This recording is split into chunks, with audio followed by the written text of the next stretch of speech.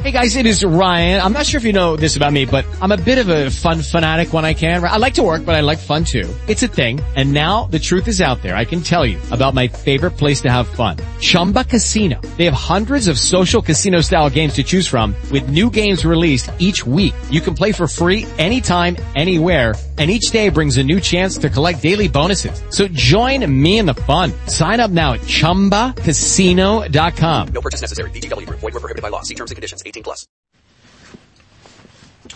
All right, welcome to this episode of Xenoforce Reborn. I am your host, Doug Bindo, and today we have another exciting episode of Xenoforce Reborn. So, we had our live episode on Saturday, this past Saturday, and, Azusa actually had a list of questions that he gave me, primarily dealing with the fan base and stuff like that. And that was something in and of itself, I would say, that was pretty interesting. And the reason to why I say that is it deals more with the fact that Azusa, I think from his end, was trying to cut through a lot of the confusion, if you will, the confusion that's been brought about by this latest release. Okay, so to begin with, there is a bit of confusion that's taken place in this newest release, and the reason for it is because this was the release where we decided to really start hitting with our story. So now people are finding out that we are not going with a Command and Conquer story, that we are going with a cross-verse, crossover as they call it, because I always forget the term. Crossover is the term that's actually officially used, but a crossover of Command and Conquer, Gundam, and Robotech. So basically you have multiple, franchises all being jammed down in one pipeline, okay? And, effectively it's turning, apple juice, grape, and, raspberry into fruit punch. That's what's happening here. Now, that's not necessarily a bad thing, or at least I don't think it is. I know that sometimes people get a little iffy about crossovers and stuff like that. I've seen that definitely in the past.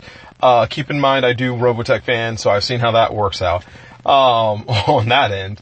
And, I honestly, when it comes to crossovers and stuff like that,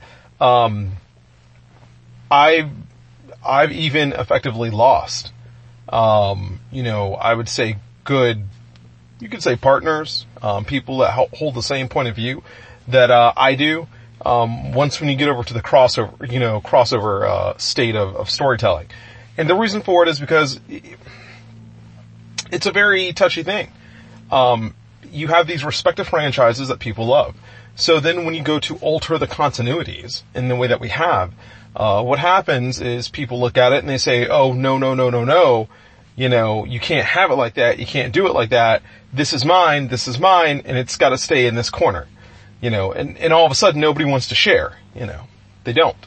But to a point of that, I really simply just have to ask, how the hell do people expect us to sit up here and put multi-factions in a game, have credible gameplay for each faction, keep it totally balanced without doing a kind of crossover?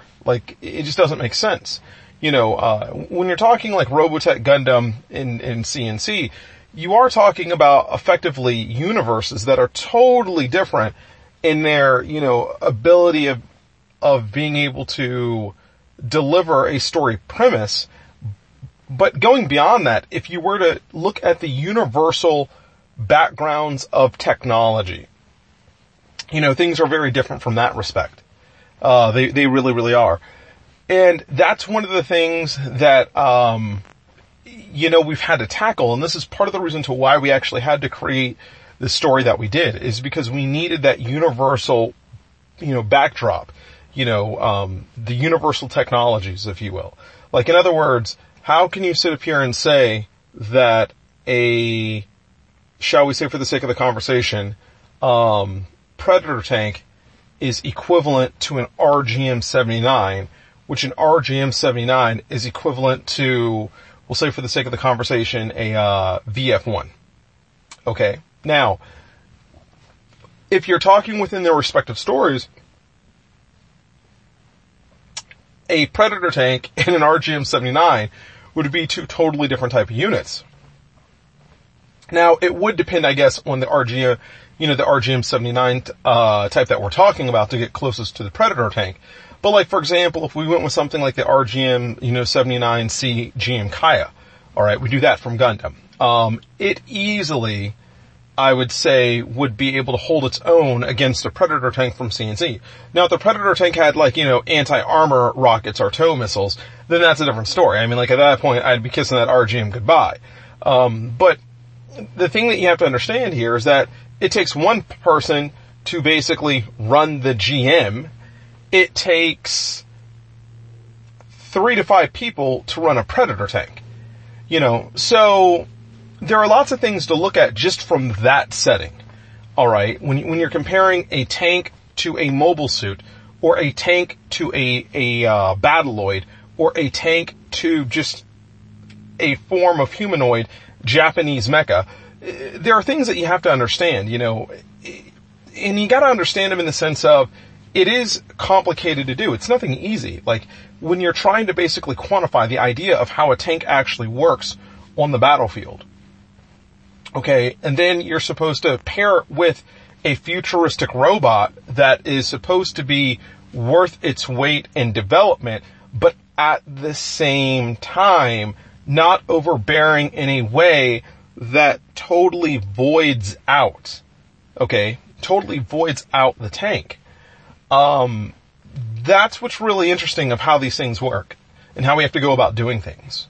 So, I talk about this in Robotech Fan all the time, which is basically like your universal, technologies, your universal background. Basically it's the kind of technologies that everything can abide by, and you're able to start from this point which everyone can agree to. Okay, a point of agreement, and then move forward. So, for Xenoforce Reborn, it has to work the same way, and this is something that Ryan and I quickly understood, because one of the problems with Xenoforce is the fact that there is no point of agreement when it comes to technological origins. There isn't. It doesn't make a difference whether you're talking the US, China, if you're talking GLA. I mean, even if you looked in Command and Conquer, actually, if you look at Command and Conquer, generals, okay, forget about the Xenoforce or Xenoforce itself. Okay, look at Command and Conquer generals. If you just look at that, you've got China, you've got the US, and then you got the GLA. If you looked at those three, you don't even have a concept of universal, a universal agreement of technologies. You actually don't. What happens is you have factions that just play off of the ideas of technologies, but there is no balancing in it whatsoever. Like, for example, a Crusader tank, alright? A Crusader tank, which is effectively, which is assumed to be equivalent to a Predator tank. I'm sorry, not a Predator tank, but an Abram tank, alright? Would not in any way, shape, or form be damaged by, a Scorpion tank. Just wouldn't happen. Now, if the Scorpion tank had a tow missile, that'd be different. But other than that, it's not gonna happen, You got the GLA running around with, tractors with tank torrents on them and stuff like that. And, it just doesn't make any sense. It really doesn't when you actually start thinking about it. Now, I do believe that there is nothing wrong in the way that EA went about the fundamental concept of trying to do a Command and Conquer general system, where the idea is you have the world tech leaders, the number one economy, the strongest force on the planet, the US. Then you have an up-and-coming power, which is quite undefined and could rival the US potentially, which would be China. And then you have, just the establishment, which is the GLA. Now, in Command and Conquer and how it works, you know, the U.S. is pretty much on key in the way that they're actually portrayed. I mean, in many respects, not in every respect, obviously, but in many respects. Like, for example, the Crusader tank, although somewhat cartoony, you could definitely say definitely fits the description of a main battle tank.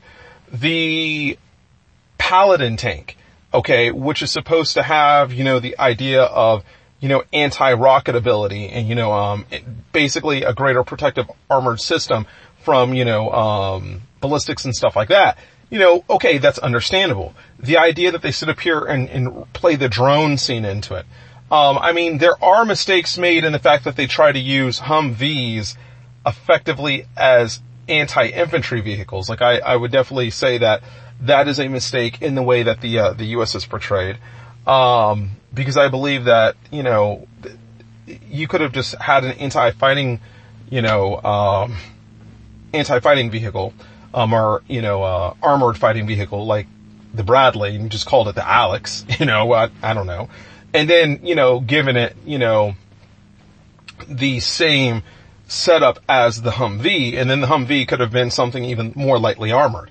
That could have been called in for support for, you know, troops and stuff like that have to go into quote unquote heavier areas. And the Humvee could have really represented the idea of having, heavy troop armor, you know, that is just not a trooper with heavy armor, if that makes sense. So a lot of times in like RTS, and we do it here, too, what happens is that you have different levels of what can actually be as a representative on the battlefield. And, like, for example, we use, you know, cyborgs. And, you know, people wonder, well, why do you use cyborgs with Nod? Well, A, because Nod had cyborgs, during the Firestorm and Cabal, you know, scenarios. But also, the reason to why we use, you know, cyborgs are a great way of having heavy mobilized infantry without making them heavy mobilized infantry. Like, in other words, you can contain it in one unit and consolidate all the HP, the armor ratings and stuff like that, and give an output, and it works out great. Versus, you know, trying to take standard infantry, boost up their armor, boost up their HP, and then what happens is you get into one of those weird shoot 'em out scenarios. But the problem you run into, of course, is because it's still a guy in armor, regardless of the advancements that you give the suit, you get into a weird, like, second by second kill thing, you know, and that's partly just due to the fact that it takes a second to kill one, you know, soldier, or then it takes another second to kill another soldier, then it takes another second to kill another soldier, and so on and so forth. So, you know, a squad of, you know, 6 may take literally, you know, 3 to 6 seconds to kill. Now, that's not necessarily a bad thing from a time perspective, except for one thing. You know, you gotta look at the amount of damage that they inflicted on, you know, the opposing faction, which probably was essentially insignificant. You know, so like, in other words, what you have is you basically have like these bumper pads going up against each other, you know, in terms of infantry, and beating up against each other, and then just shattering just for the sake of doing so. And it's really just a waste of eco, and it really does nothing to further the overall narrative of a given faction. So your alternative to it, okay, is having a unit that still can be looked at as an infantry-based class unit without actually being a meat shield. And this is where a Humvee would come into play, or this is where a cyborg would come into play. Or, you know, the concept of power armor. Power armor could come into play in this, you know, basically something that can realistically just drive the narrative. Because the difference between like a Humvee and a fighting vehicles is pretty significant. One has drastically more armor than the other, number one. Number two, both have, you know, anti-infantry, and one typically has, an an anti-armor capability, which is typically an upgrade. That's normally how it works. So, there are differences here that you would have with the Humvee versus, armored fighting vehicle. And or APC, as some people like to think of them. My point is that this is where generals kind of just messed up. They messed up on that end. On the armor end, mechanized heavy armor end, one might say that they nailed it just right. But as you deviate from that, whether you're talking about artillery or whether you're talking about, APC / armored fighting vehicles, this is where they tend to make their mistake with the U.S. Now, of course, what they try to do is they try to pick this up with factions like China or, dare I even say, the GLA. And the idea behind it is fairly simple, which is, the Chinese have, a APC carrier. They have that. And they so happen to have, straightforward artillery. They have that too. So the Chinese get these things that the U.S. should have, but they don't have, because that's the way that they try to flush out the concept of universal technologies. So the idea in generals is you base the U.S. on the concept of, main battle armor. That's what you do. When you look at the Chinese really are using more of a support system. Okay, that's what they're doing with APC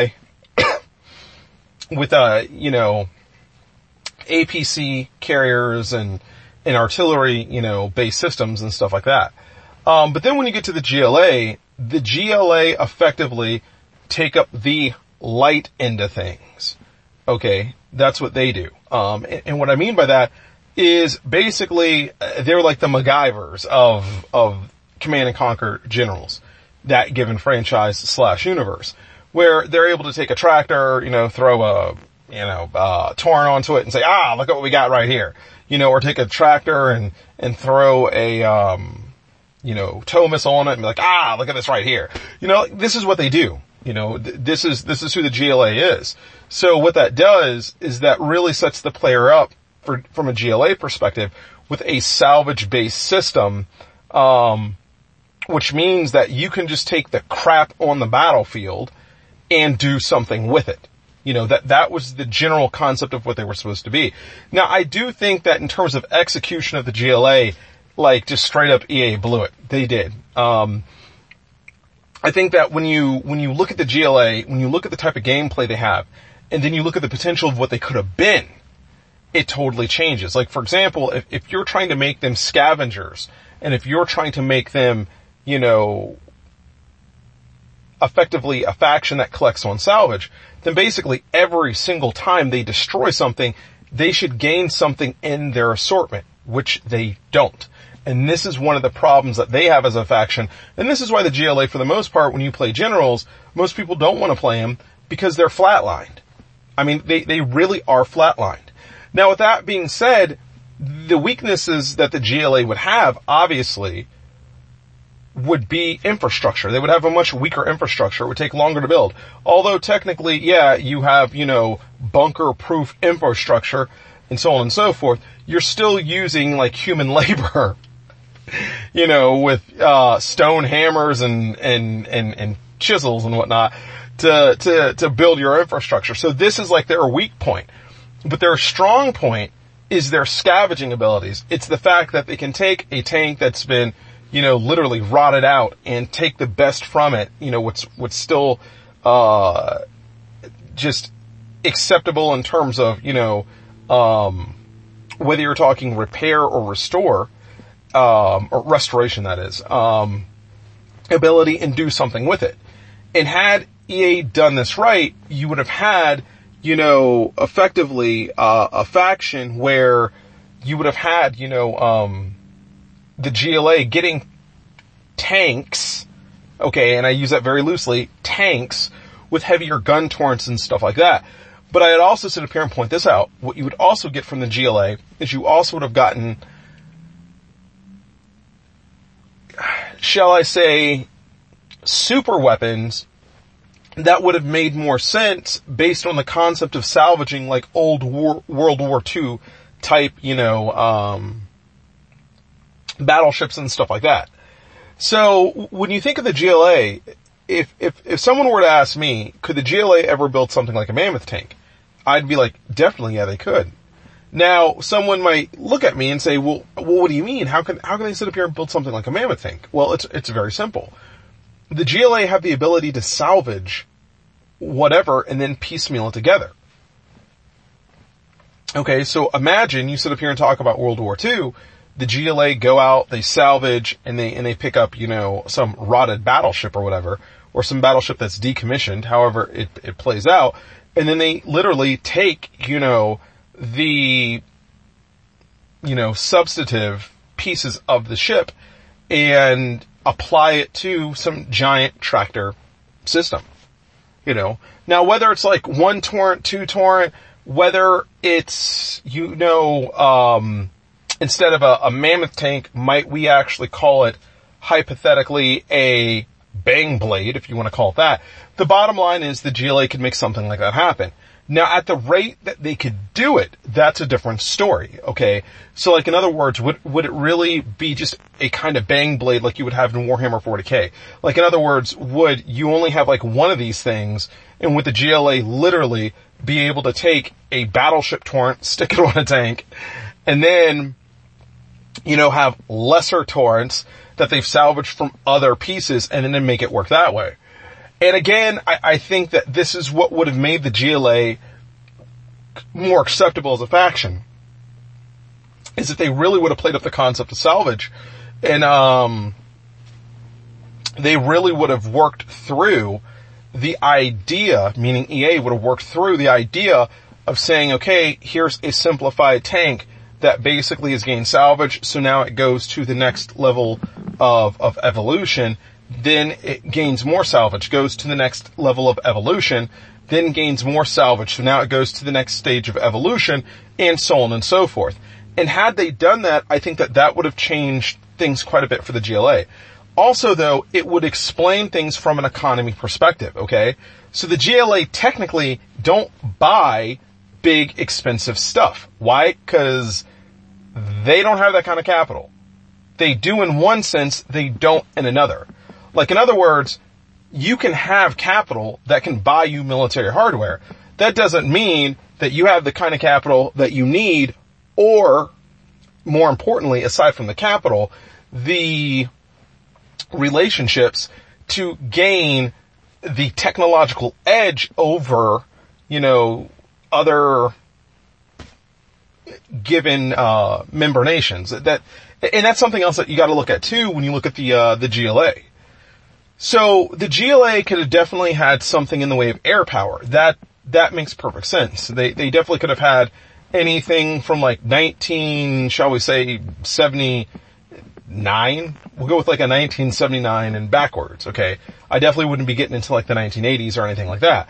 But, hypothetically speaking, the GLA could have had something in regards to that. But again, EA trying to play up the idea of what these guys were supposed to be, which was just an global movement, anti-government global movement, which in reality, they're nothing but a bunch of jihadis, pretty much. I mean, like, we could just call it what it is. The point to where I'm going with it is there was a really big missed opportunity on that end. Now, if you look at the Chinese, okay, and I'll do them as my second example here with this, okay, the problem with the Chinese is not that there were really a lot of mistakes that were actually done in generals on the Chinese. It's just that the Chinese never would have built the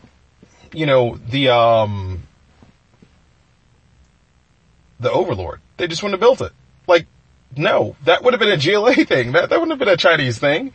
The Chinese never would have built the Overlord. What the Chinese would have done is they would have, basically have tried to have mimicked, they would have copied, that of the opposing faction. And I think that this is where they kind of missed the point on the Chinese. the Chinese are basically a kind of or like the kind of faction that should work off of a simulation. Like, in other words, what they do is they basically take their understanding of technology and then apply it to the acquired form of technology, that they get their hands on. Alright? So the acquired technology, they just simply work with, mold it into something that they can deal with, and then say, here you go. It's kind of like in World War II, when at the end of World War II, the British gave the Russians to, I can't say it now. Royal Roast. I can't speak. Anyways, okay, they gave them 2 fighter jet engines, alright? And what happened was the Russians reverse engineered it, and then voila, all of a sudden they had jet fighters. The Chinese work a lot in this way, where they have a base tech line, but they're able to advance their narrative based on what the opposing faction is. And again, I think that this is really important, because that's the only way they're going to come up with an overlord, is that the GLA basically acquires so much salvage on a battlefield, and then, Black Lotus is able to acquire the schematics. Then the Chinese say, oh, guess what?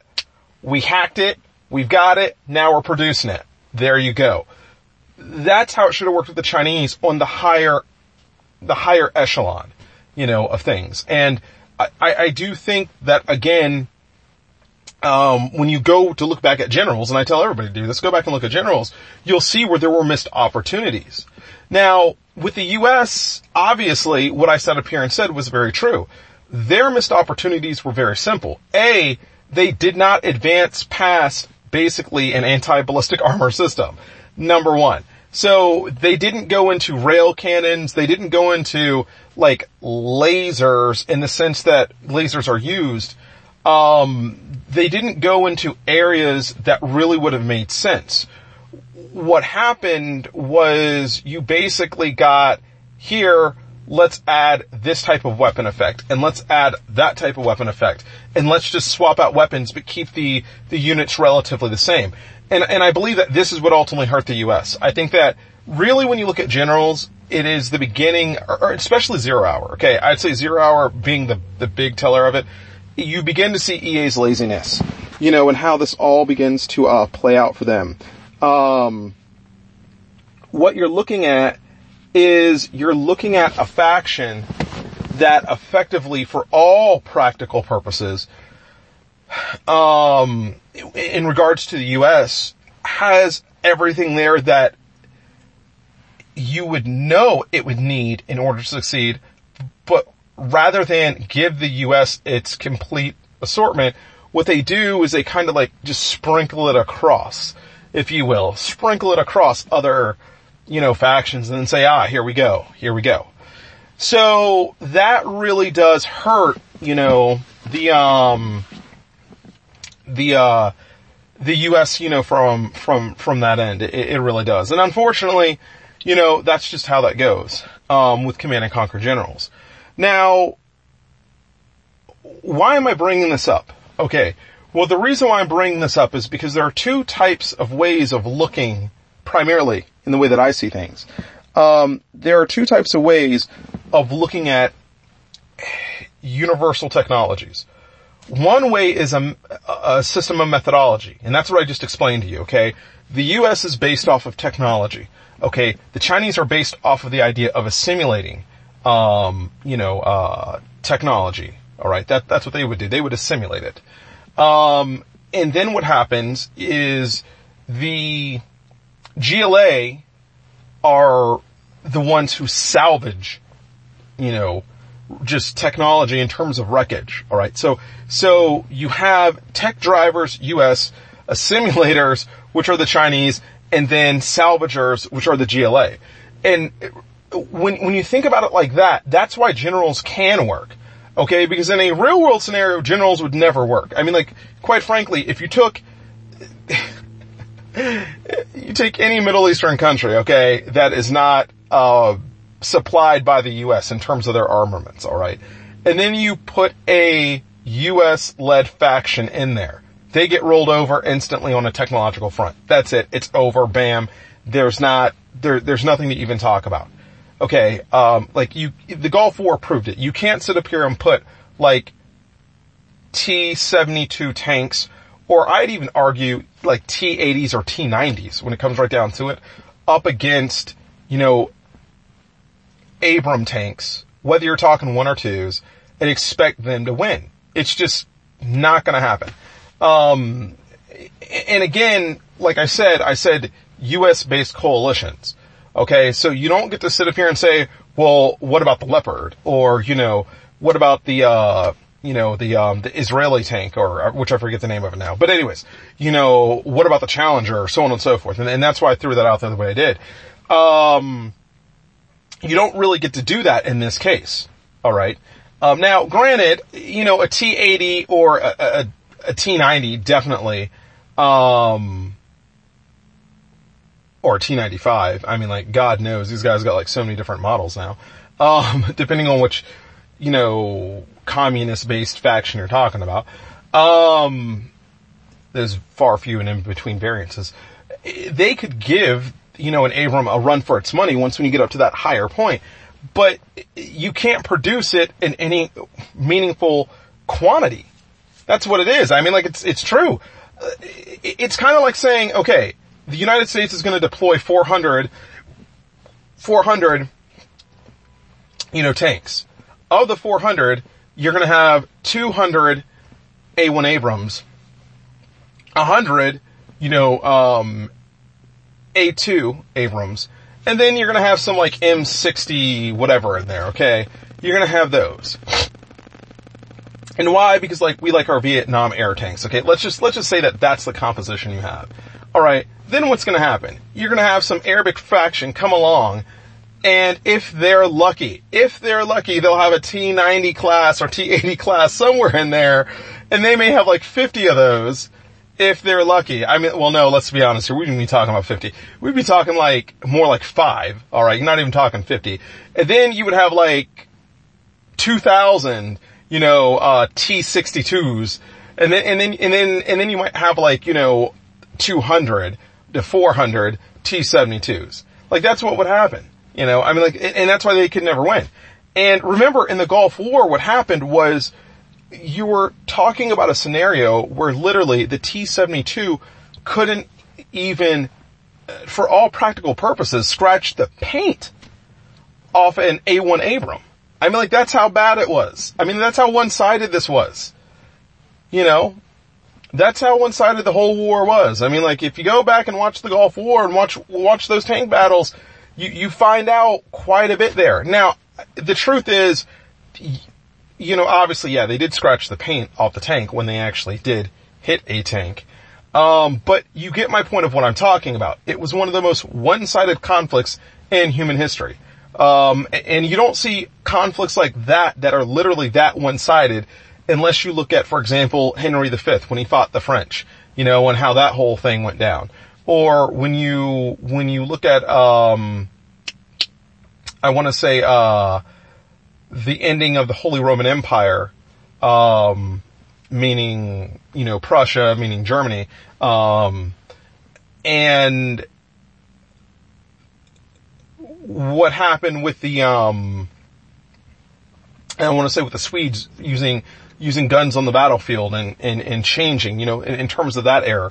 Or if you looked at the conquistador coming over to, the Americas and how they were able to simply just roll the Native Americans over without really much of a conflict at all. That is how one-sided this was.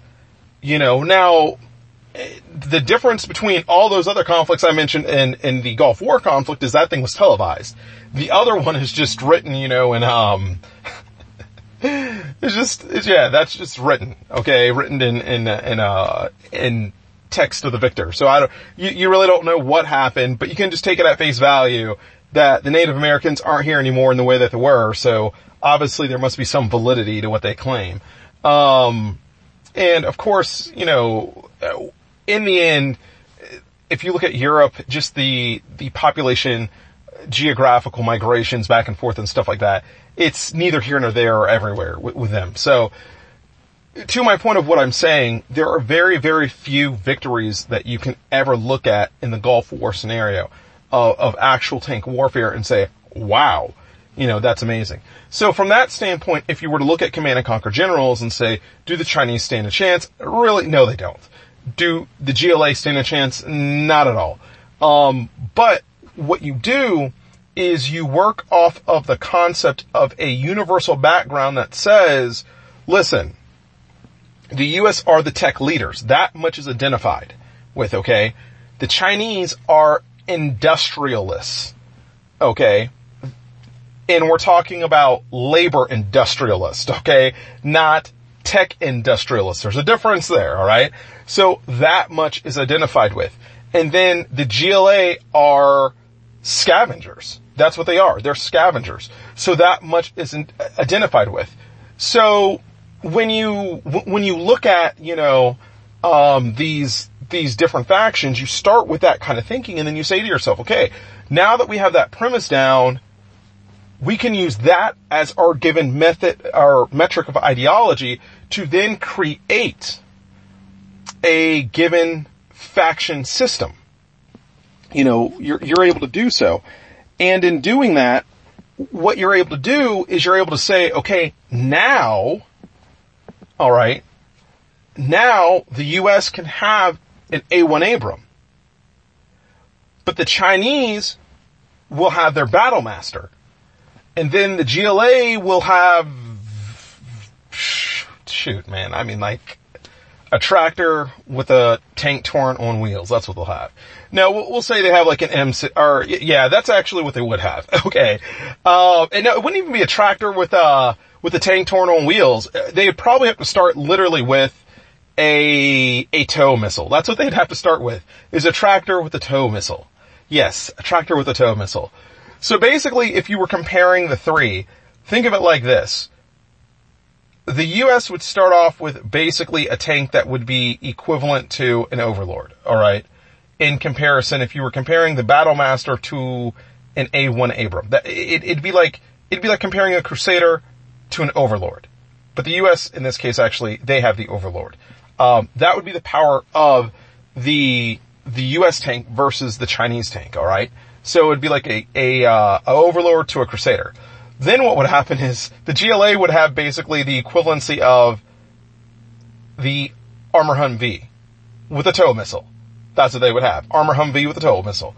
But that would be the difference there. Now from there, what would happen is you would have a different systems in which different factions are able to work from. So for example, although the US would have a tank that would literally have like 3 times the HP, we'll say for the sake of the conversation, 2 times the armor, so on and so forth, the Chinese would be able to acquire the technology through hacking purposes and then adapt it to their own tanks.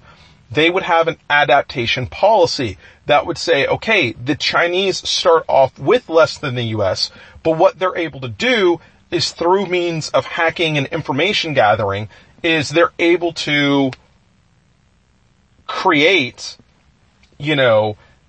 basically a bridge between them and the US on the baseline. That's what you would have.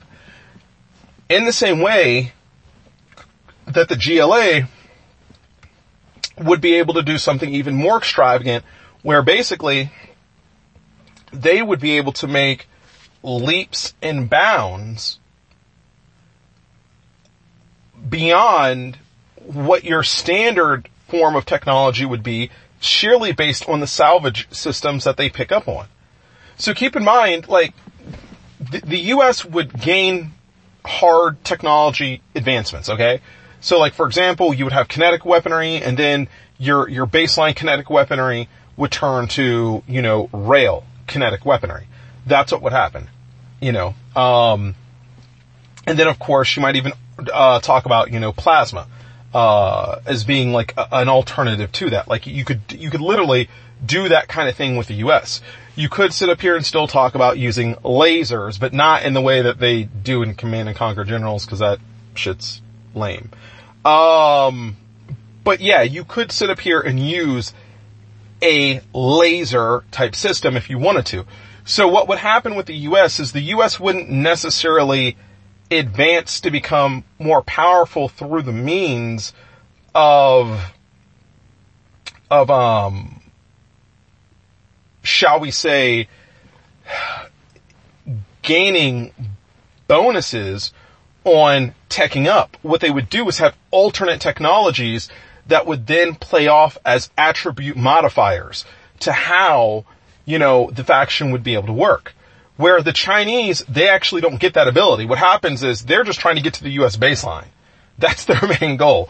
Can we at least get our tank to be like that mainline battle tank over there? Can we at least do that? That's what they're trying to do.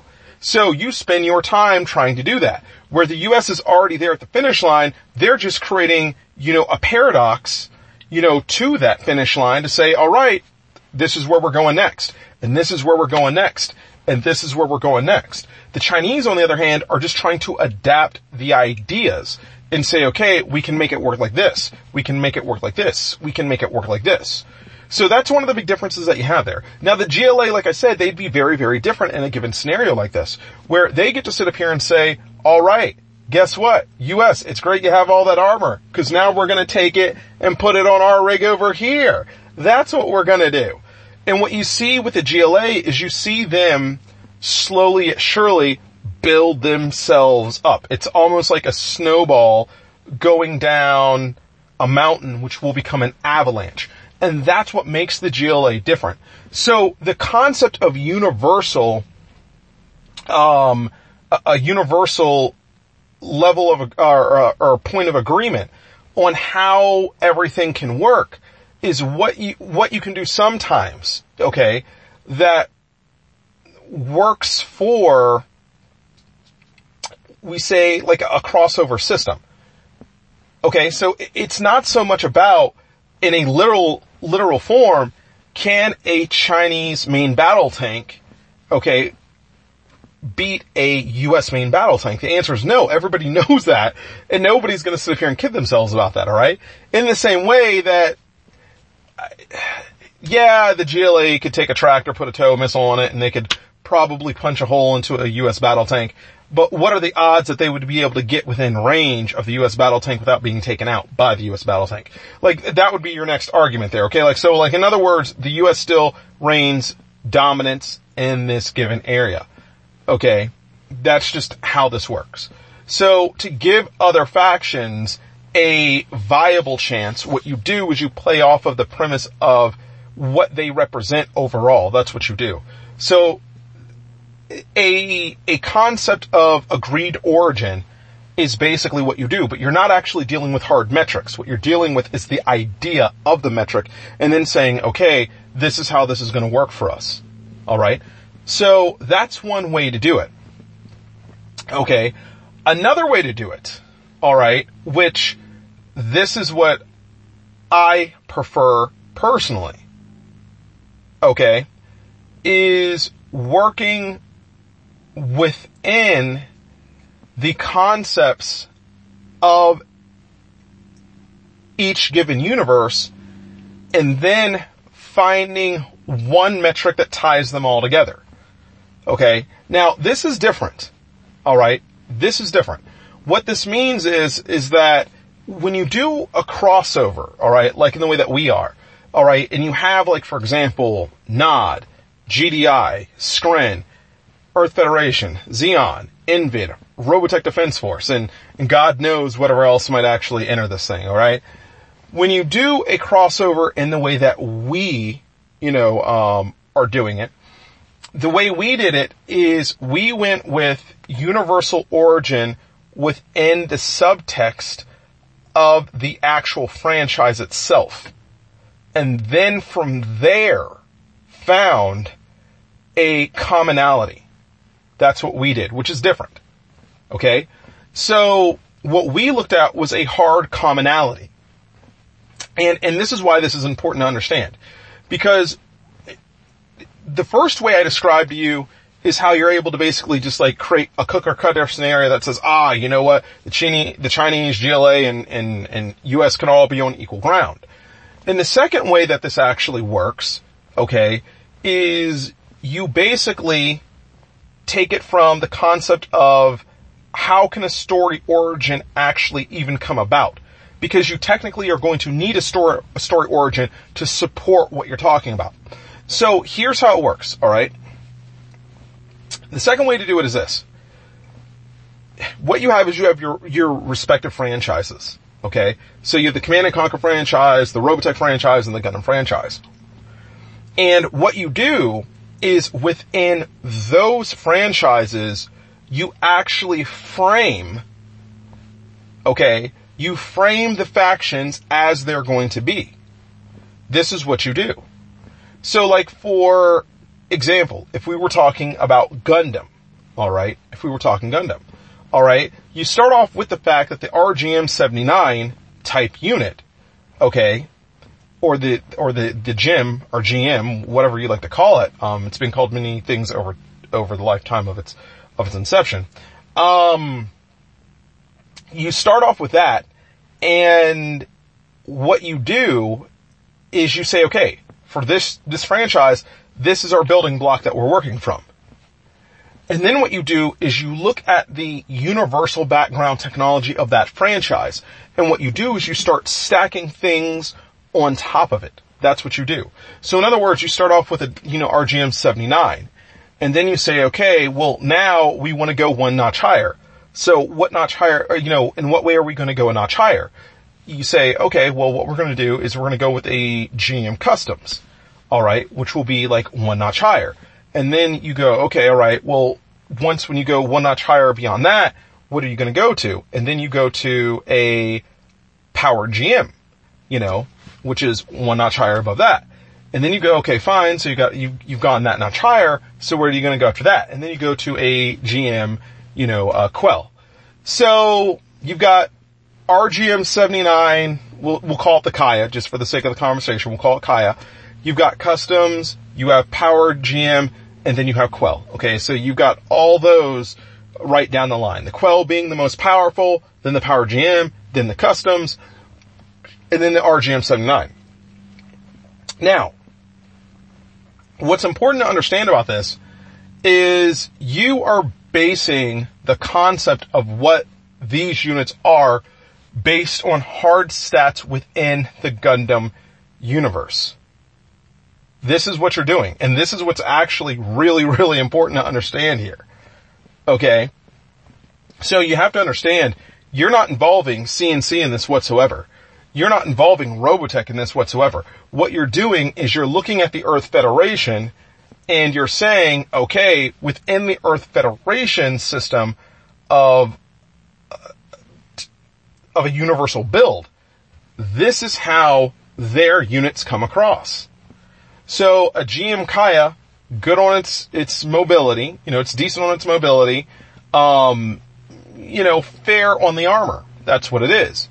Then you get to a GM Customs. Well, a GM Customs is definitely better on its armor, but excellent on its versatility. Then you get to a Power GM. Power GM, again, is good to excellent on the armor, depending on the interpretation that you have for a Power GM. And then what you get is you get mobility acceleration. I'll phrase it like that. And then you go to, of course, the Quell. And it just depends on how you want to dress up the Quell, because the Quell is linked into Gundam Hazel. So, again, you can put it at that Power GM status where the thing has excellent armor and then it has outstanding maneuverability. Now, I did just simplify that down in a way that you couldn't do generals, obviously. And the reason for that, is because you're dealing with a subtext of a given franchise and then saying, this is the only universe that I'm actually working in. So understand here, you're not looking at Xeon as comparing it to something. You're not looking at, GDI and comparing it to something. You're not doing any of that. All you're doing is an overcast of a given faction and then saying, okay, based on the placeholders here within the overcast, this is what you're going to get. Now, it is a little more complicated than that. Okay? Because what you have to do in this case is you actually have to dig into the franchise and actually find the reasoning for your support. In other words, you've got to find the things that support what you sat up here and said. So if I sit up here and say that the GM Kaya is fair on its armor and it's good on its mobility, alright, then I have to look to the animation to show me that. You know, that's what I have to do. I've got to actually literally look at the animation and say, okay, here's how we get to this point. In the same way that when we look at the GM Customs, you know, it's said in 0083 that the GM Customs is remarkable for being totally unremarkable. That's what's said about it. But in reality, what you find out is that the unit itself is highly remarkable. Now, it may not have been remarkable because, you know, those guys have been messing around with powered GMs and now they were messing around with Gundams on the base. I mean, like, yeah, it may not be remarkable from that perspective, but from a standard GM Kaya perspective, it's actually quite remarkable. The other thing is that, you know, they were messing around with Zaku's and stuff like that and testing different, you know, concepts and theories, you know, and what have you not. And their perception, meaning the test pilots, of what is great and what's amazing does ultimately contradict what the pilots are able to prove on the battlefield with the mobile suits themselves. In this case, the RGM, 79 in customs. So, this is why you have to look to basically, a supportive piece to say, okay, this is where this thing stands as a placeholder within your faction. Now, the other reason to why you actually do this is because this eliminates a lot of the fluff. Okay, and let me tell you about fluff. Fluff kind of works like this. Alright? Oh, let's put Gundam in the game. Alright, that's totally awesome. Look, these are the mobile suits that we can put in because we've got the materials to do so. Okay, and I use the term materials very loosely. We can put in the gun cannon, we can put in the gun tank, we can put in, you know, gun cannon mass production, we can put in, you know, RGM, you know, 79, 79G, 79N, you know, we can put in the Quell, we can put in the Power GM, and I could go on and on and on about the other things that you could sit up here and put in, you know, GM Sniper, GM Sniper 2, GM Sniper Custom, you know, and again, I could go on and on, but I will spare you guys my knowledge of the Gundam assortment, okay, for the Earth Federation, 1 year war conflict. Leading into Stardust Memories. My point to what I'm trying to tell you is this, is that you can start talking about things like a GM Raider if you want to. You can talk about the GM Command Unit. You can talk about the Cold Climate GM Command Unit if you want to. Okay? But the point is, how far does it move the needle if you put it in the game? That's what it ultimately comes down to. You know, how far does it move the needle? And this is one of the reasons to why you have to cut through all the fluff. Because what you're going to be stuck doing is you're going to be stuck, you know, putting in 50,000 variations of mobile suits that literally are a hair different than the other. Like literally, they're a hair different than the other. You know, like if you look at a GM Command unit and a GM Kaya unit, there's not much difference between the two mobile suits. There really isn't. I mean, I might honestly say I think the Command unit is a little bit better in the Earth's atmosphere. And I would say the Kaya is probably a bit better in a colony scenario. I might give it that.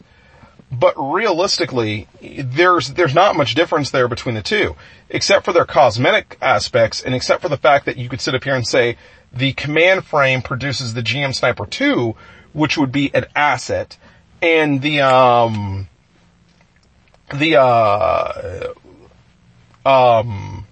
Kaya produces the Power GM frame, which again is an asset. That's what you're realistically looking at here. I mean, like, you'd be looking at the variances that are a notch higher, and then you gotta ask yourself, okay, well, even if that is the case, do you need a command unit and do you need to have a Kaya unit? Now, with the command unit, you can sit there and say, oh, it uses a beam weapon, and so on and so forth. And yeah, at that point, yeah, you might make the argument for why they both can coexist. But my overall point to what I'm trying to say here is that you have to, like, literally cut through all of the fluff that really doesn't matter. And that's hard to do. Because, keep in mind, you're producing this project off a certain level of passion. So if you start eroding away at your selection, what are you also doing? Eroding away at your passion. And it's very tough for developers, me included, where you have that potential to have that selection. And you're like, I can do this. We can get all this stuff in and it will work out perfectly. And then what you find out is this. You can't actually make it function due to the fact that in order to fulfill every single placeholder, you're not going to have like 8 mobile suits. You're going to have like 32 mobile suits. That's what you're going to have. B, what happens is, again, you're producing what to get what. You're producing what to get what. And we go back to that again, which I think is really, really important, is that you got to understand that if all you're doing is producing a GM command unit to get a GM Sniper 2 as a call-in support, and then you still want to have the White Dingo in the game, or you want to have the K9 or the GM Sniper K9 in the game, then why do you still need to have the command unit? Because the only thing it's there for is to do what? To call in a sniper, but you still want to have like 2 or 3 other snipers in the game. Well, why not just have a sniper that calls in a sniper unit and then call it a day? And that's my point to where I'm going with this with you guys, is I'm trying to get you to understand here that when you do it this way, okay, when you look, and this is why you have to just strictly look at the franchise itself and its subtext. Okay, when you're dealing with franchises as big as Gundam, you've got to look at them, and then say, okay, this is how we're going to do it. We're going to set it up where we're going to select GM here, GM here, GM here, GM here, and these other GMs are going to feed off of these other GMs in terms of a support role, and then that's how we're going to make it work. The reason to why you do this is because that's how you extract the strongest continuities out of the actual game. That's how you do it. Now, keep in mind, this is in direct contrast, technically, than what I talked about before with generals.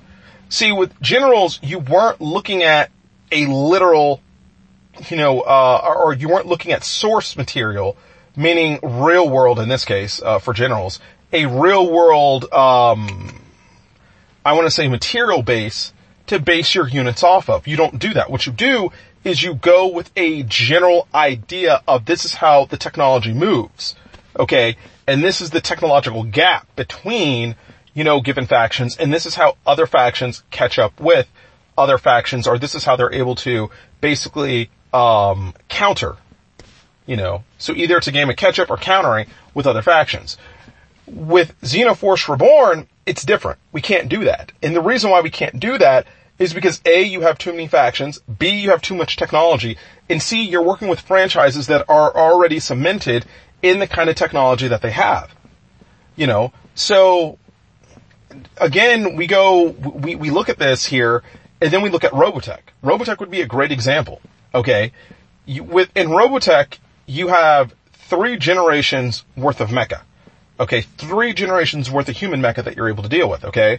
You've got the BF-1, which is basically like a transformable F-14 fighter.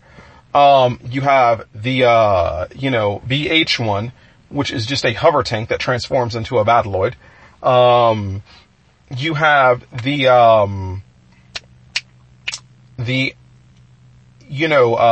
Alpha Beta system, where it's one robot mecha transformable fighter that connects to another transformable fighter for greater offensive output. You've got that right there, a combiner system. So, on top of mechamorphosis. So, yeah, it sounds pretty crazy, doesn't it? So, you see how just dealing in contrast with that, Gundam could never catch up with it. Now, there are some people who would probably sit up here and say, well, what about Zeta Gundam? Or what about Double Zeta? I mean, Double Zeta uses a combiner system and transforms. Isn't that just what you said up here and said about, the Alpha Beta? And I would be like, no. Listen, the Alpha Fighter alone without the Beta would destroy it would destroy the Double Zeta Gundam without a problem. I mean, the Double Zeta Gundam would come in, it would try to sit up here and make its configuration, and the Alpha would just blow it to smithereens. I mean, and it wouldn't even be plausible. And then, of course, there would probably be people out there saying, what about Victory Gundam, Doug? What about Victory? Okay. Or AKA Gundam Seed, what about Impulse? Still, you got combiners there, and you have technically a fighter core system. So isn't that a transformation from fighter to mobile suit? You see what I'm saying here, Doug? And I'm going to tell you again, no, it wouldn't happen. Okay? It wouldn't happen because what you're doing is you're trying to take a fighter, which is Form A, and then add other pieces to make it a robot, which is Form B. The Alpha is a fighter that literally, as a whole, transforms into a robot, and on top of that, it has internal, missile systems and what have you not. Again, it would just blow those units away without it. Just trust me, guys, it wouldn't look good. Okay, it wouldn't. Cause keep in mind, this isn't Voltron, man. Voltron's about the only combiner, aside from maybe Tryon 3. Okay, Tryon 3 I'd put up there too. From Gundam Battle Fighters Tri, okay? But those are probably the only units where you can do a combiner system and not get blown to smithereens. Okay, literally based on how their stories are written. So, you know how Voltron works, all 5 lines become comets, and then they create this giant plasma field, and every single time someone tries to touch Voltron when it transforms, they get a nasty burn, and they don't want to do it again, okay? It doesn't kill them, they just get really burned by it. Tryon 3 just has a really powerful deflector shield, so, that makes it tough. Although, the Alpha probably could still destroy Tryon 3, it couldn't do Voltron. That part is true. So, again, the idea of combiner units that are transforming into a robot versus a robot that can transform into a fighter, which can combine with another robot that has the ability to transform into, a giant booster pack. That's just completely different. Okay. It's completely different. And I have to throw that out there, as a courtesy to our conversation here, right? So again, when you look at Robotech works very differently. Technological wise, it just craps all over Gundam. I'm there's no way on earth you could sit up here and take Gundam, and compare it to Robotech if you were talking about it from the standpoint of a literal sense. You couldn't do that. The fact is, Robotech mecha, no matter what generation you want to choose, because they're in a Robotech universe, are vastly superior to Gundam mecha, which if you're talking, for example, UC, their concepts were based around a belief of realism that, in the year 2000, this is how humanity would live. I mean, it's basically calling them the Jetsons with giant robots. That's what it is. Except that in this case, the Jetsons live in giant cylinders. They don't have, towers high up in the sky, that they hover around little saucers with, okay? That's the difference between Robotech and Gundam. I mean, Gundam is the Jetsons and Robotech is still Robotech. And I don't say this because I have a bias towards, Gundam, I don't. I like Gundam a lot. But I do think Robotech, of course, from a technological perspective, is vastly superior. And it's said in many, many different ways. I mean, like one of the things in Robotech is that your mecha can get smaller, but also maintain the same level of power as the previous generation or become more powerful. Okay, that doesn't really happen in Gundam. So Gundam doesn't have the cell phone effect, where the phone gets smaller, smaller, and smaller, and before you know it, the phone is like only a quarter of the size of the first cell phones that were released back in like the 90s or whatever, aside from the 80s cell phones. But they're more than 100 to 1,000 times more powerful than the PCs in the 90s in the retail market. I mean, like, this is, like, look at your smartphone, okay? Look at your smartphone. And that's the way I'd say. Take your best smartphone on the market today, okay? Your premier smartphones, alright? And then compare them to the top performing PCs back when the Intel Pentium was first produced. Alright? Like, yeah, an Intel Pentium like 133 or whatever. Okay? I'm talking 133 megahertz. Yes, I'm talking that. Alright? And that's the difference between Robotech and Gundam from a technological perspective. So, alright, understand, you've got mechamorphosis going on here with Robotech. Understand, you have mecha that have direct linked, energy weapons. Like, in other words, they don't actually need to hold the weapon in their hand. It's actually built directly into them, So, you've got that going on. You've also got to understand that you have different kinds of frameworks to work from Robotech. Like, for example, anti-reflex fallout weaponry, which is basically like, if you want to think of it,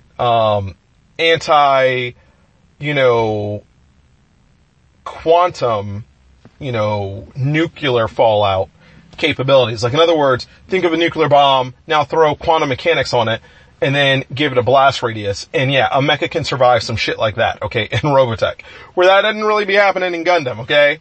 Now, granted, I mean, when you get to like 8th MS team, you start seeing mobile suits that really do have fallout nuclear capability. And then you see that in 0083 too, obviously with GPO2, GPO1, so on and so forth.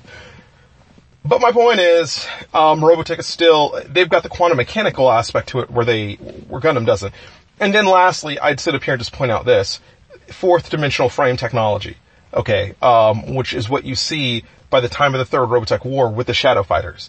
And again, you're talking about quantum mechanics, which are well beyond that of Minovsky particle capability. Okay, so Gundam does have a secret sauce. I give it that, okay, which is the Minovsky particle. Robotech, they've got protoculture. And protoculture, quite different, okay? If you can harness the true powers of protoculture, you can become the Symphony of Light, which is the Regis, alright? You harness the power of Minovsky particles, and you come out with maybe something like Dome, or shall we call, Exam, or you come out with something like a Psycho Frame, or an anti-Psycho Frame. I mean, like, that's what you get when you harness the powers of new types and Minovsky particles. Okay? Which, for all we know, new types could be a cancerous side effect of Minovsky particles. They never really talk about that in Gundam.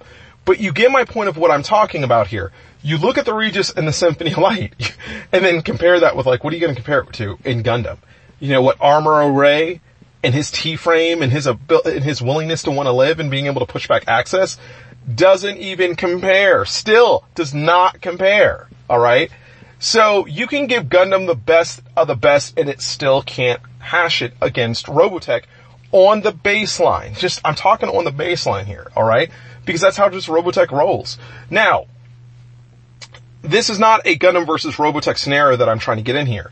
What I'm trying to get in here is that this is why you cannot compare technologies from a cross-referencing perspective. Alright? So, like, for example, if we were talking about, again, Gundam, and if you were talking about Gundam at its finest, like, what was the most powerful moment in Gundam? The most powerful moments in Gundam could be arguably, I want to say, two points, okay, that are clear for anyone to see. Number one, I would say, is when GPO2 wipes out like 2/3 of the Earth Federation fleet or some crazy shit like that. That nuke was some powerful shit. In fact, the blast radius of that thing, like just the sheer blast radius of it, and what it does to the Earth Federation fleet, the size of that fleet, that's crazy. Okay? That is arguably the first most impactful thing in Gundam. Okay? The second most powerful, impactful thing in Gundam is when Armor Ray pushes back Access with, New Gundam. Okay? Like, he pulls it off. Like, it's like, wow, this dude really did pull it off. Like, that's some Project Echo shit right there, okay? That really is. I would expect, like, Echo, and almost, it was almost as corny as something from Project Echo, in a sense, without being corny. It's like you have that long, exhausting fight against, Char and Armoro, and Armoro just lays it down on Char, telling Char the truth. Char's up here still bitching about Lala and all this other other nonsense, I'm sorry. And Armoro's like, listen, man, I couldn't sit up here and, Char was complaining about that.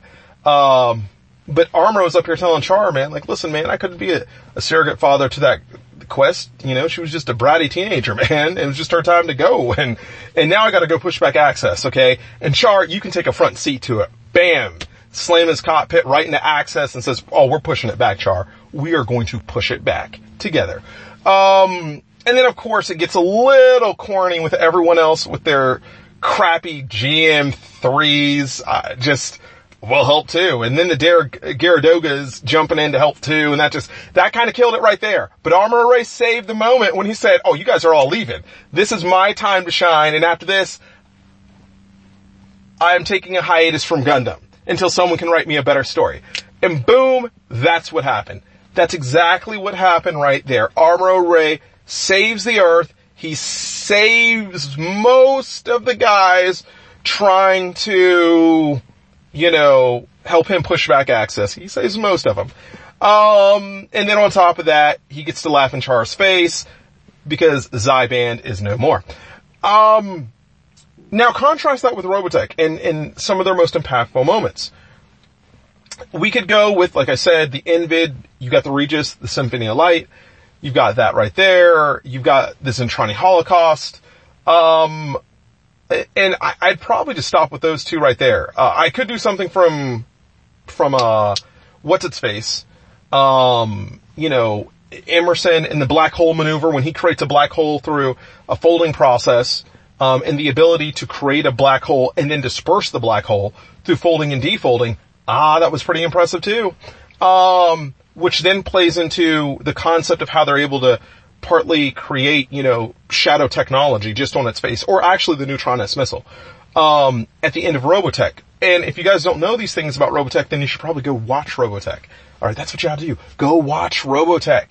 And then you'll know what I'm talking about. And especially if you guys are like Gundam lovers, and you're listening to this like, no way, Robotech couldn't be Gundam. Yeah, then go watch it and then come back and we can have that conversation. But my point to what I'm saying here is Gundam's highest points just don't touch Robotech's, it's a typical day in the Robotech universe points. And that's one of the problems that you have there, okay?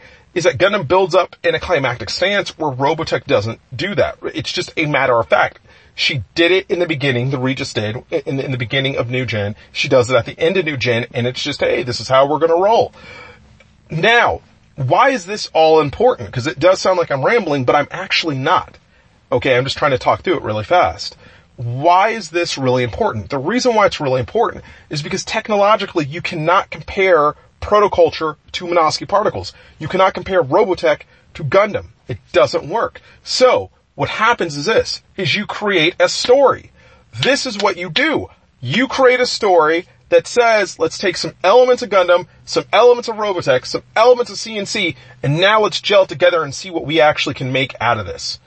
And this is what we did, in short. This right here is what we did. But what we had to do also, just to be fair about it, is we had to basically take the sub-context of each franchise and the factions that they were in, and then frame them in a way within their own universes that actually made sense for the selections and the picks that we actually made. And again, this is very important. This is important to understand, because if you don't understand this, you can't understand why we had to ultimately end up doing a crossover. So it wasn't the fact that we wanted to get rid of GDI, and write them out of a story, that GDI went the way they did. The way GDI went, and I explained this, like 2 nights ago, they went in a very logical fashion. They're not going out to pasture. They're just, they've been reconsolidating, getting a better rate on the mortgage, if it were. That's where GDI stands in all of this. In the same way that when you look at, Nod, and Nod has basically expanded in a way that most people would look at and go, what? How do these guys go from a terrorist organization to a Tiberium state? That's the whole point. That's why we call them the Tiberium state. They gain sovereignty. They gain statehood. And in gaining statehood, this is what they gain as a byproduct of it. Okay? And then, of course, you've got the Skrin.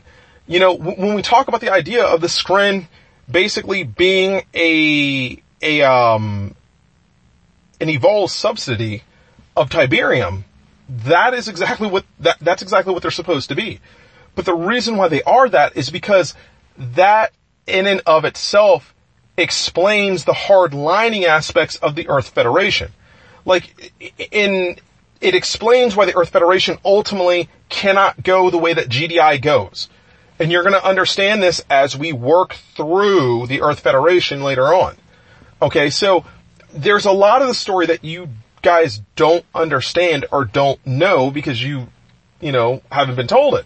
Hence, that's why you don't understand it. Makes sense. But what you have to understand is that our story is fleshed out right to the point of Xeon. Literally, we have our story for GDI. We have our story for, I want to say, the Earth Federation, Nod, Skrin, and we've got our story for Xeon. And on a looser front, we've got the Invid. I wouldn't say that it's hard-lined in the way that the other ones are. The other ones are hard-lined in a way where Ryan can go back to my telling of the story, and he can effectively listen to it and say, okay, I agree with that. And that's the whole thing here. If you guys are wondering, how is it, Doug, you understand the concepts of, universal technologies, and applying them in such contrasted ways? The reason why I understand it is because I was the one who did it. That's why I understand it. And it took a lot of time to do it. It wasn't something I figured out overnight. It wasn't. It was something that, partly what I'm telling you is something I learned from the Robotech fandom and dealing with the franchise and trying to go back to a place of universal accepted origins. Okay. That's where, effectively Xenoforce comes from. So the thing that you always want to keep in mind here for how we look at this, okay, is that in the way that we see it, okay, Gundam is Gundam, Robotech is Robotech, Command & Conquer is Command & Conquer, but what we do is we do a crossover where basically by telling a story, they're all able to work from a point of origin, which means the technology is all within a certain boundary.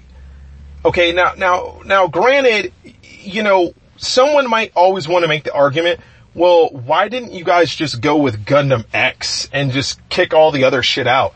And then you could have just had like Air Masters, and you could have had, Leopards, and then you could have had, Gundam X with the SAT cannon, and then you could have had bits and called it a day. And what I would say to you is this, is honestly, okay, we could have done that. And honestly, Gundam X is pretty much all you need if you want to go up against Robotech. If like literally in the Gundam universe, if you wanted to stand a chance of going up against Robotech, it would probably start with Gundam X. Like that's where you would basically start.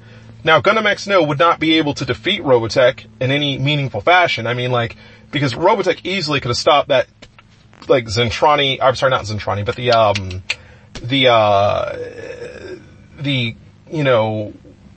colonist revolution colony drop, mass colony drop they did on Earth.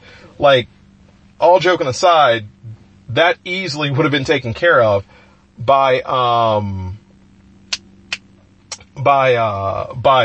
any task force in Robotech. That wouldn't have been a problem at all. That was the size of like the Earth Federation's forces.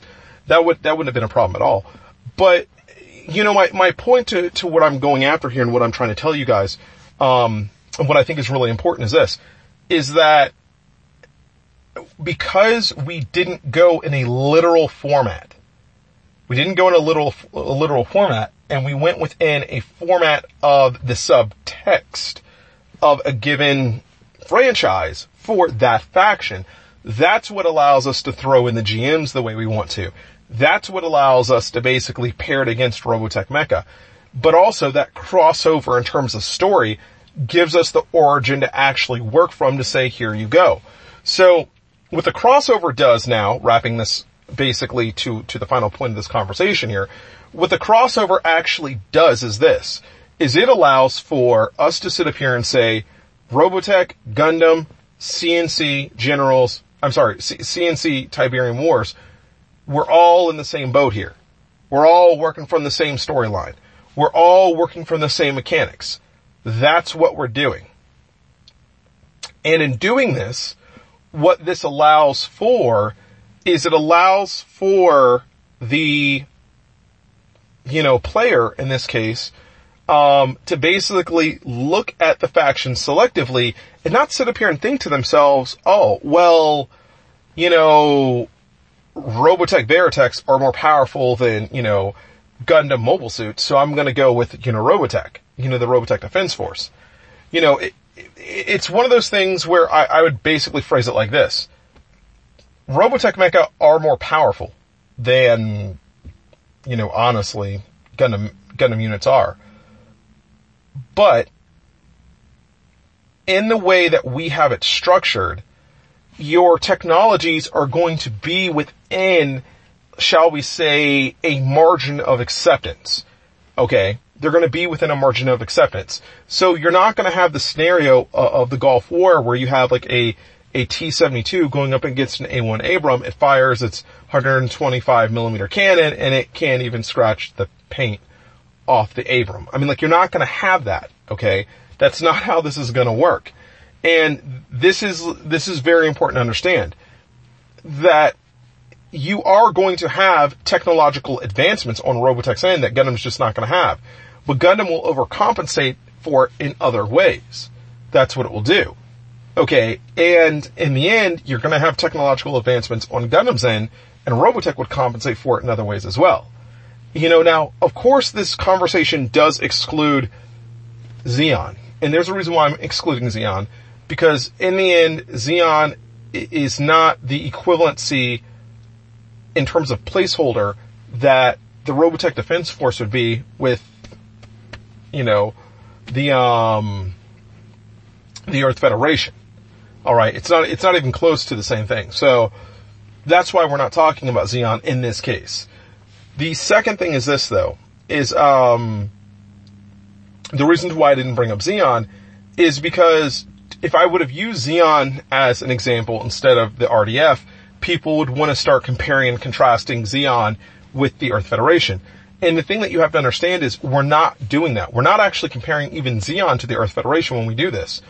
Zeon will be compared within its own class, meaning that Zeonic mobile suits will start from the same point of origin that the Earth Federation mobile suits do, but then they'll be compared in their own class. So what that would mean is that you'd be looking at, for example, the Zaku, the Dom, the Gelgoog, the Camphor, the Goof. You start looking at those kind of mobile suits.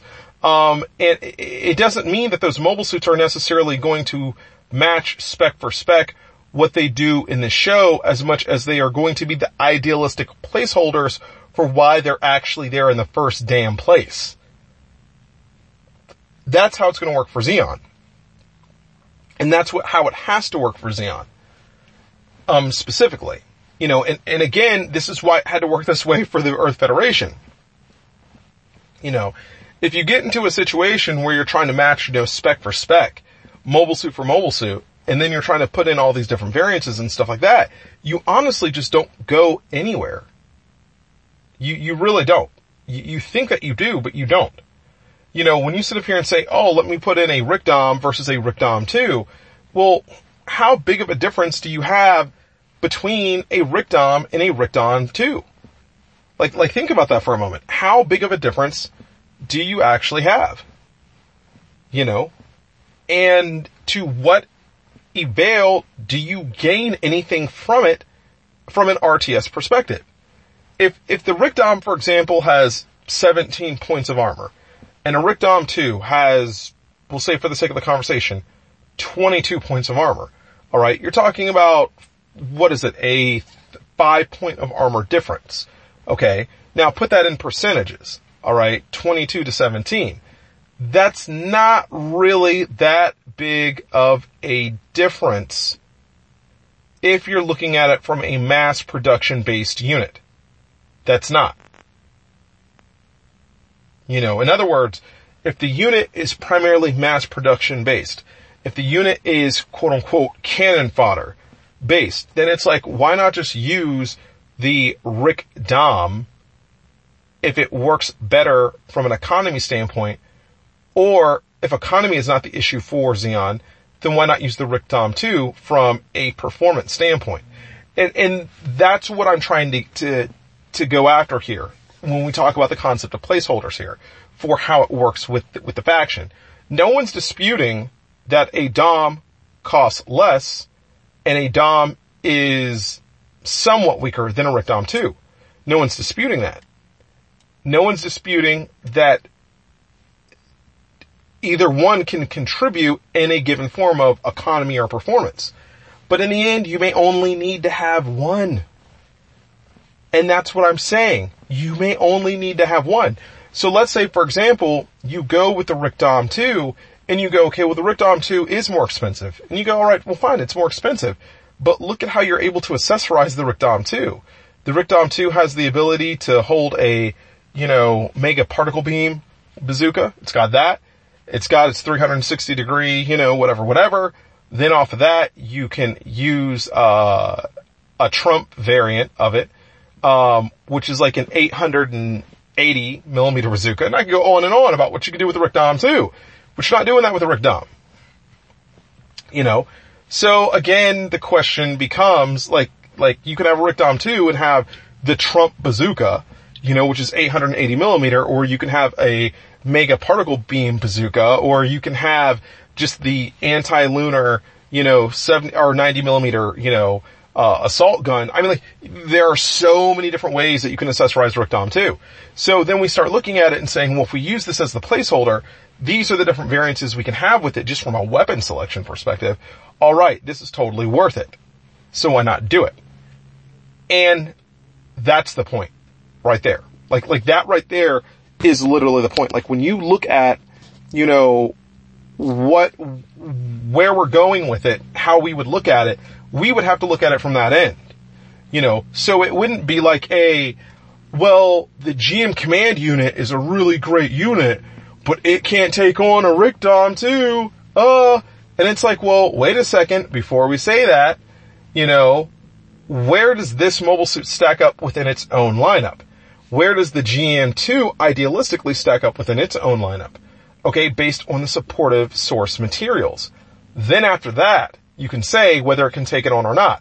But it has to be within its own given context first.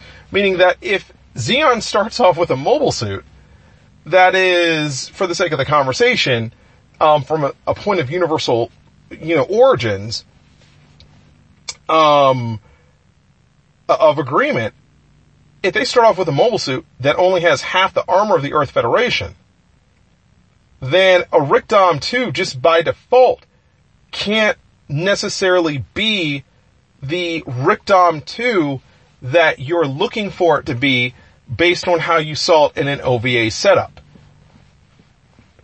Okay, so the Rick-Dom 2 may only be equivalent to a GM command unit based on the fact that the points of origin show that this is what, a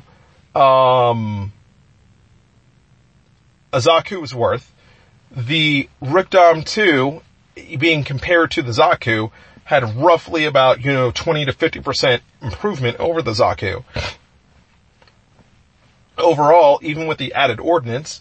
So, yeah, that's what you get. That's what you get. It doesn't make a difference what everybody else wants to believe. It doesn't matter. If the source material doesn't show it, if it shows that the Zaku was right here, it's on a scale of 1 to 10, it's a 5, and the Rick-Dom is shown to only be 50% greater in its performance, then that's what you get. You get 50% greater performance. And that's why it will be there as a placeholder. Okay?